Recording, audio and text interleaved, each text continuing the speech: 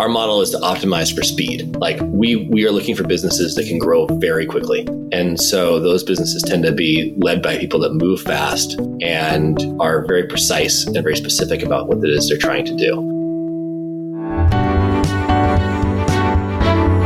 You are listening to The Sure Shot Entrepreneur,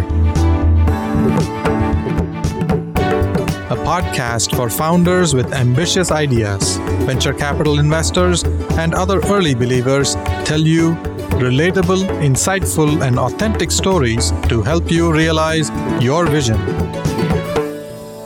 Welcome to Sure Shot Entrepreneur. My guest today is the founder and managing partner at Restive Ventures. He focuses on investing in startups that build the future of financial services. We're going to learn more about what that means. Ryan, welcome to the Sure Shot Entrepreneur. Oh, thanks for having me, Gopi. I'm excited to be here. Tell us about yourself, starting with where you grew up. You grew up quite close to Silicon Valley, but not really in Silicon Valley. You were in Tahoe. Yeah. I moved to Tahoe when I was about 5. Before we moved to Tahoe, we actually lived in San Francisco for about a year. Some of my first memories were actually in San Francisco, although, obviously a different place and had no real connection, obviously, to tech as a 4-year-old, but I had really fond memories of living in the city. So yes, as I got older and could make decisions on where I wanted to live, I wanted to go back to the Bay Area and be in the city. So it always was close to my heart. But yeah, I grew up in Lake Tahoe, which is a nice place. If you're from Northern California, you're aware of it. So I spent a lot of time outdoors, and I got to be a pretty good skier by the time I left. When I was 16, though, I moved to Las Vegas. I actually graduated high school in Las Vegas. Very interesting. You were almost a local to Silicon Valley in Reno, Tahoe, and then you moved to Las Vegas. How did you get into tech? Like, what attracted you to Silicon Valley in the end? Actually, probably more interested in financial services early on. In high school, I had a job at Wells Fargo Bank as a teller. That was one of my first jobs I had. So I was always interested in financial services. And I was also interested in entrepreneurialism.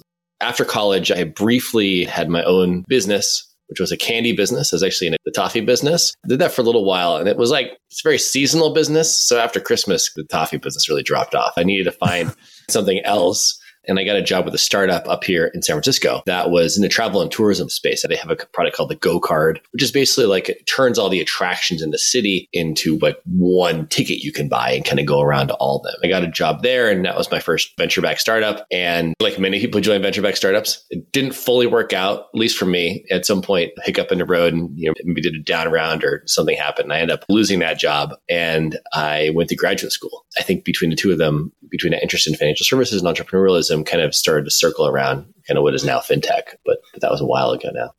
You went from selling candies to deeper parts of financial services, and after grad school, and eventually you decided to start your own venture fund.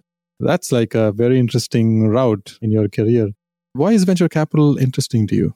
Well, so there's a little bit more linearness to the path, honestly. I had this job with a startup, so I saw how tech companies worked, and I thought that was really interesting. And I'd always had this interest in financial services, and in particular around financial inclusion. When I went to graduate school, it was really to study microfinance and how to think about improving access to capital in emerging markets for financial inclusion issues. That's what took me to Yale. I spent a couple of years there. And then after finishing that, I actually worked about 5 years in emerging markets. And I worked all over the world, and eventually was running a strategy practice for a small boutique consultancy. Almost the entirety of the business I was running was in thinking around how to leverage technology to expand financial services. We did a lot of work on mobile money and mobile banking. I remember actually this is about 2013 when I was kind of looking to transition to the next thing. And I went to an event where I heard a really famous VC speaking at the time. And there was a Q&A afterwards. And I'd asked, why isn't there more venture capital money flowing in emerging markets? He was like, well, it's just too far away. We like to kind of invest pretty close, and no one really wants to be investing in Africa. No one knows that market at all. Sometimes even Tahoe is too far away. Yeah, sometimes East Bay is too far away sometimes. And so I think it was illuminating both on how much ventures changed, but also how little attention was really being focused in the venture community on financial services even that late. So when I had an opportunity, I worked briefly for Silicon Valley Bank on a payments team and really got to know the U.S. market there, and was there, when we onboarded Coinbase into the U.S. banking system. Spent a lot of time with Stripe and Square and Uber, Airbnb in the early days, and really saw firsthand just how challenging it was for startups to engage with the financial services ecosystem. I had assumed up until that point in my career that the U.S. was a pretty efficient market and that these startups were basically kind of either chipping around the edges or maybe weren't really doing anything that transformational. And I realized that the US market's actually very backwards, very inefficient, very closed off to most economic participants in our society. So when I made the move into venture, I had also an unconventional start.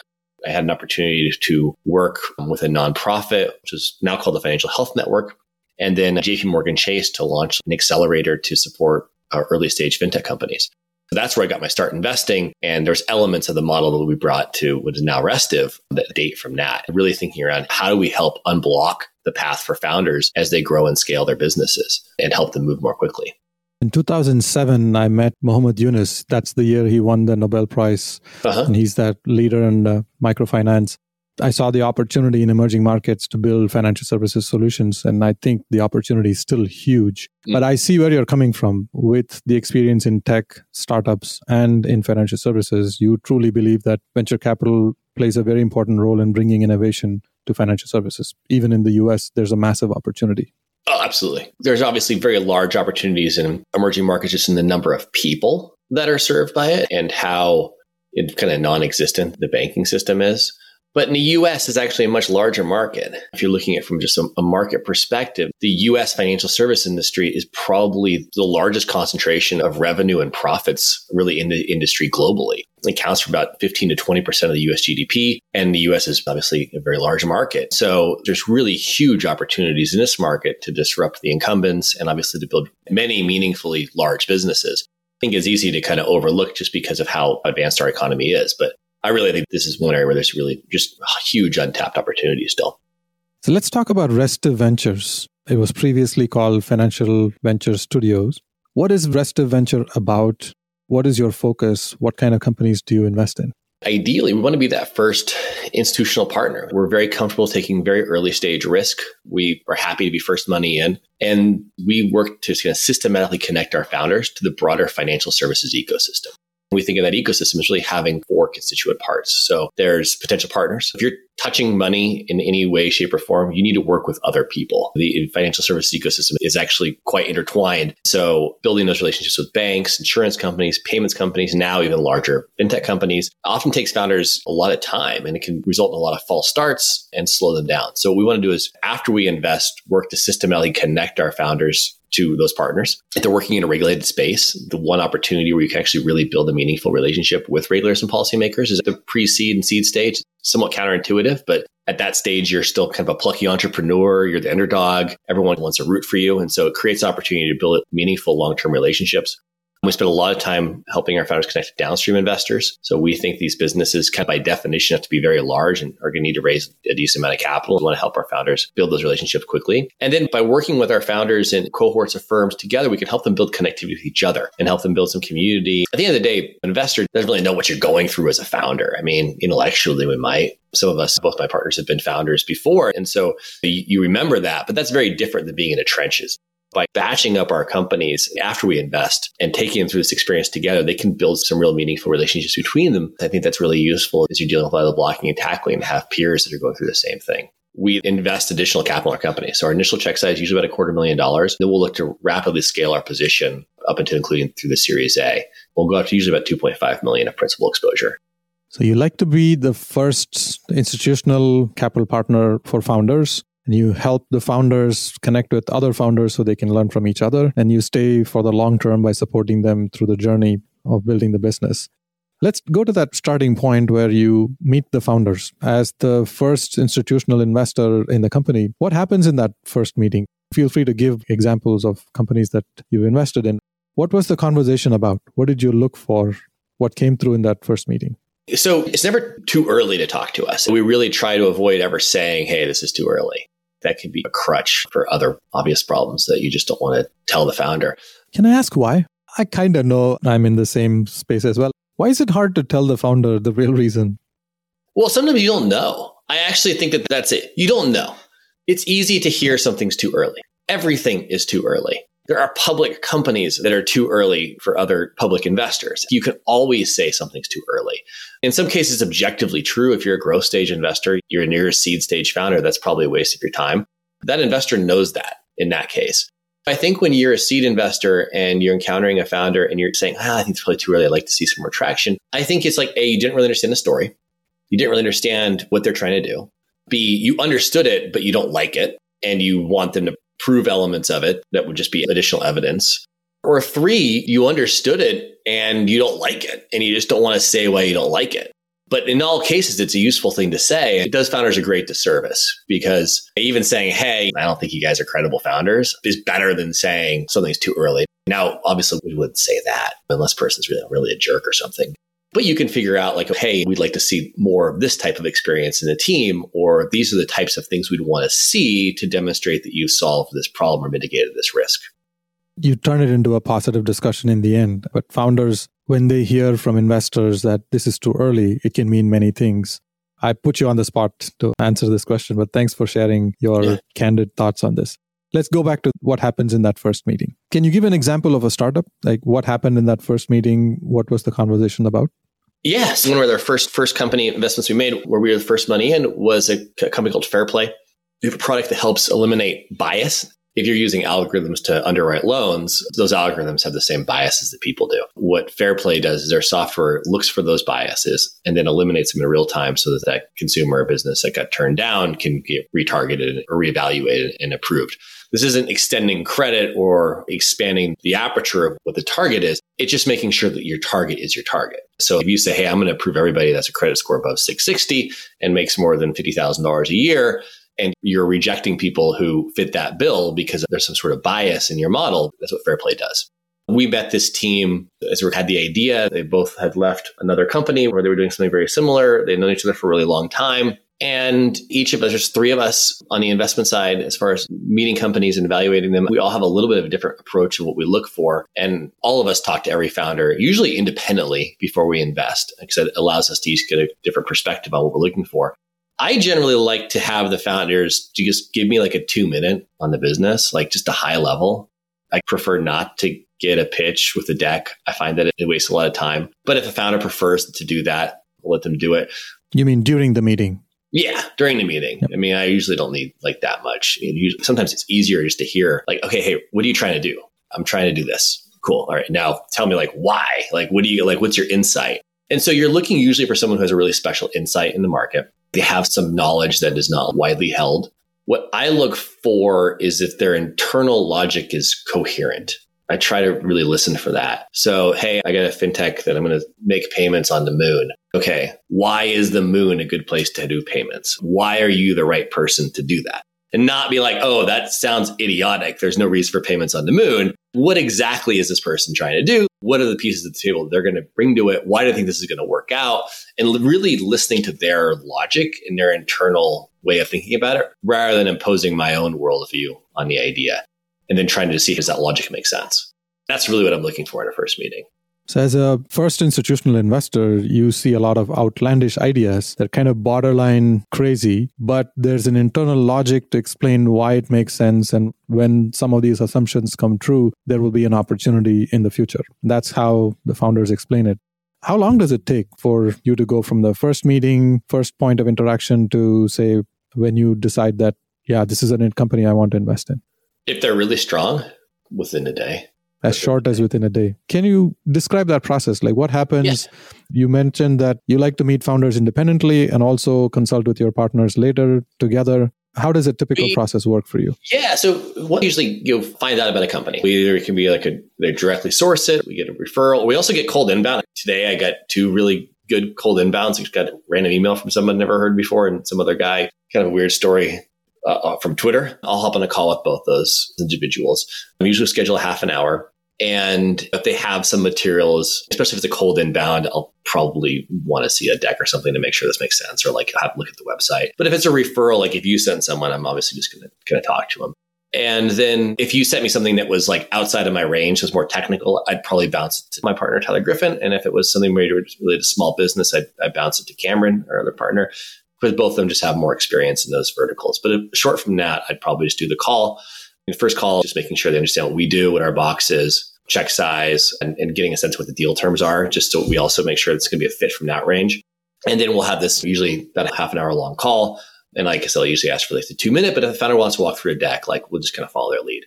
I'll then figure out like, is this something that we should spend time on? And if it's not, I'll try usually to turn them down on the call.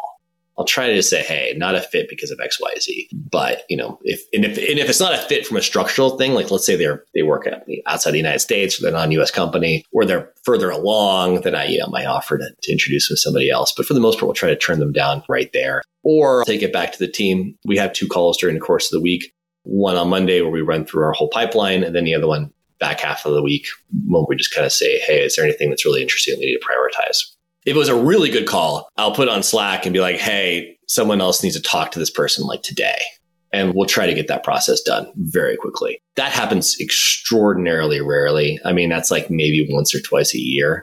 More normally, we'll then do a call or I'll bounce it to another person. And then that other person will do a similar call structure. Everyone has their different way of doing it. After 2 people have talked to the founder, we'll put our heads together and say, okay, is this worth us digging in? And at that point, we try to determine who's going to kind of lead that process. Or if we really think there's a reason for the third person to talk to them, like we'll have that. But we'll try to have a point of view there after 2 and either make a go forward or not decision. So if you've talked to 2 people and we're still debating, then we're looking pretty seriously at it. Every deal, we need to talk to all 3 of us. Sometimes we'll bring in a senior advisor, a guy named Tom Brown. His background in law and payments, and we've worked with him since we started the company. And sometimes we'll bring him in if we need another view. And after you've talked to all 3 of us, we'll make a decision, and then we'll usually offer to invest. How many companies do you invest in on average in every year? Maybe about 15, a little more than one a month. Yeah. What percentage of company you meet eventually turn into one of these 15 investments? How many companies do you roughly meet? I think probably somewhere between 500 and 700 a year. We also run an application process. So we'll run an application process before we kick off each of these cohorts. The throughput there is relatively low. It's maybe about 1% of the companies we'll invest in come through the application process. But it's not that much dissimilar from the top of funnel, the general one.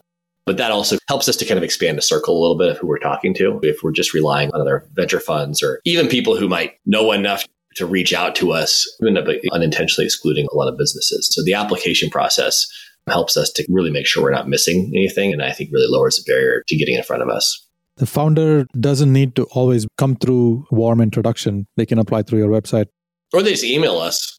Cold introductions are fine. Yeah, we take cold emails all the time. I mean, a well-written cold email is great. And if you send emails to everyone at the company, though, or it's just like obviously spam, then like that doesn't count. But most emails where it's like, I can tell it's been written to me, it's a fintech business. I mean, pretty low bar. If you have a fintech business and you can personalize the email, hi, Ryan, I know you invest in seed stage fintech. I'm probably going to read the rest of the email. I want to talk about fintech and trends in the market. Let's finish this conversation. Yeah. No is the most common answer. What's the most common reason to say no? Let's say out of the 700 companies you meet, like 200-300 of them are probably an immediate no. So let's forget that. Oh, it's like 500 immediate no. I think there's about 100 odd kind of fintech companies created in the US each year that are like investable. So investable means you have a plan, you're structured in an appropriate way. You're a C Corp. And where you've actually thought about the capitalization of the company and have thought about the types of investors you want to bring. You put together a team that makes sense. I think that's actually a relatively small number. I think it's like 100-ish. And then of those, there's probably maybe a third to a half competitive financing rounds where there's multiple investors that are really excited about doing it. So it's not that many companies. I'd say the most common reason is like there's an obvious problem with the business. It's not structured properly. There might be a number of other competitors that do it. There's a lot of these evergreen ideas that never really seem to work. There are a lot of businesses that are very much just kind of tracking along broader trends. So like, earlier this year, everything was a Web3 business. Now there's a bunch of AI and the kinds of things. Those are usually not what you're looking for. The businesses that I think are real serious efforts at it, I'd say the reasons for them not being a good fit are we think people lack of the right skills in the founding team, particularly usually lack a technical skill. That's a big piece of it. Another really common reason for turnout is that, the market they're going into might not be that lucrative a market, might not be that big. It might be like a really low margin business where you can just tell that the scale that they would need to arrive to make it really profitable would be kind of beyond the realm of reasonable expectations. One of the more common reasons we have is that we're not going to be that helpful to them. Our model is predicated on us being like the most helpful investor. We start out with a relatively small check and we want to build that position via this very intensive kind of engagement model we have. And so that doesn't work if we're not going to be super helpful. If we're going to be just another random small check along for the ride, that's not going to affect the fund performance. You don't want to be a passive investor. You want to be an active investor supporting the founders. What happens if one of the partners really likes the company and another partner doesn't? What can the founder do to get over that hurdle, or can they get over the hurdle if one partner doesn't like? So the third person. Yeah, the three of you. Yeah. There's two possibilities for the founders to encounter challenges. Yeah, that's why we have three people. If I like it and Cameron doesn't like it, then we have Tyler talk to him. And Tyler kind of makes a decision. And sometimes Tyler's like, I don't really know either. And so we have a debate about it. If someone really loves a business, though, they're probably going to prevail. Even if the other two people are kind of lukewarm on it. The passion for something counts more. It's like a vote weighted by your relative excitement. Yeah, voting is the easiest, quickest way to get to an answer, but may not be the most effective way to get to a good solution. Yeah. I see this is very useful for founders. They need to get one partner totally on board, or at least two partners on board in a reasonable way. They don't need to get all three partners totally loving the business all the time. Because the nature of investments, you invest in outlandish ideas, it's totally understandable if one partner has some questions. Yeah, especially if you're talking to like a specialist fund. Both of us have specialties and we focus on. And the outlandish ideas are actually pretty rare. It's far more common for me to see like a neobank for X. Like that happens all the time. Rather than like payments on the moon. Payments on the moon is like, what? What are you doing? Like that never happens. And so the outlandish ones actually tend to get a little bit more resonance. But if you have an outlandish idea, you should be prepared that almost everybody is going to think it's crazy. This is very interesting. Thank you for sharing insider baseball stories. I want to talk about fintech trends. What kind of areas are super interesting to you now? If a founder wants to build a business, What kind of problems are good to solve right now? So I will say one thing we try to avoid doing, we don't actually do, is map out like areas we want to see innovation in. We've done that in the past and it was counterproductive. It led to founders self-selecting. And because I'd say, oh, we're really interested in vertical SaaS solutions. And then we wouldn't see other stuff because, they're really only interested in vertical SaaS payments. We actually do not have, as like a policy, like don't have areas we're looking for stuff in. Instead, we want to follow kind of the founder energy. If we have a founder who shows up and like, hey, I think this is a huge opportunity. This is why. I have some experience working in the space. I brought together this other person with me who's got the skill that I don't have. We've got a little bit of history working together. We don't need to be brother and sister. You can just be people who met at work or wherever. It doesn't really matter. But you're just kind of set up to solve the problem and you've got a good thesis on what you're going to do. That's a better fit for us. Our model is to optimize for speed. We are looking for businesses that can grow very quickly. Those businesses tend to be led by people that move fast and are very precise and very specific about what it is they're trying to do. That's the kind of stuff where our model is designed for us to move equally quickly. Now, that being said, I think this is a great time to be an investor in the space. It's kind of a bummer time to have a portfolio because it's harder for like the existing companies. But if you're starting out from scratch and you're willing to let the market tell you what these valuations should be. Right now, it's a very choppy time. We're seeing a lot of pressure on valuations. Despite what people say, there's far less activity out there than there was earlier this year. So if you're trying to get a deal done, you need to be receptive to where the market is and think that money is an input and don't worry too much about what those terms are. And you keep it really lean, which is easier because you're not already bloated. I think there's going to be some really phenomenal businesses that get started because the underlying dynamics of financial services have not changed. It is still an inefficient market. There's way too many banks and insurance and payments companies in this country. The startups, very few of them have reached scale, so they're vulnerable too. And so this is a good time to start something. Some areas where there should be more innovation, I think around compliance and fraud, those problems are exploding. I think that some of the stuff that's happening in crypto markets right now is going to create incredible second order effects. If you're going to start doing some of the verification work there and like tracking fraud, tracking counterparties, there's still not enough innovation on that front. So that's probably the one area where it's like, there's obviously still a lot of demand. I see you have an optimistic view of the future. You go in with an open mind. You try to avoid having a preconceived notion of what might work, what might not work. You want to listen to the founder to understand what problem they want to solve, why they're passionate about it. And you see lots of opportunities in fintech. The underlying infrastructure still is waiting to be improved. And there are a lot of opportunities for founders to build solutions. The current market conditions are very favorable to new companies. Now, you're not dealing with the bloated cap table and those type of situations that companies have put themselves into in the past 2 years. If you're starting from scratch, it's a great time to start a new company. We're coming towards the end of our conversation, and I want to ask you about your community involvement. Is there a nonprofit organization you are passionate about? Which one? In fintech, there are some interesting nonprofits who operate in the space that do really interesting work, particularly in the Bay Area. There's an organization called Save Our Life that helps basically families start to establish savings and provides emergency liquidity, emergency savings products to families across the Bay Area. It leverages technology, so it looks a lot like a startup. And I think the company's done a really phenomenal job of helping to raise a lot of money and helping a lot of people avoid some of these real pitfalls that happen to low-income families. Ryan, thank you very much for spending time with me, sharing insider stories on how you think and how your team thinks about investments, your optimistic views on fintech and why founders should look at this sector more seriously.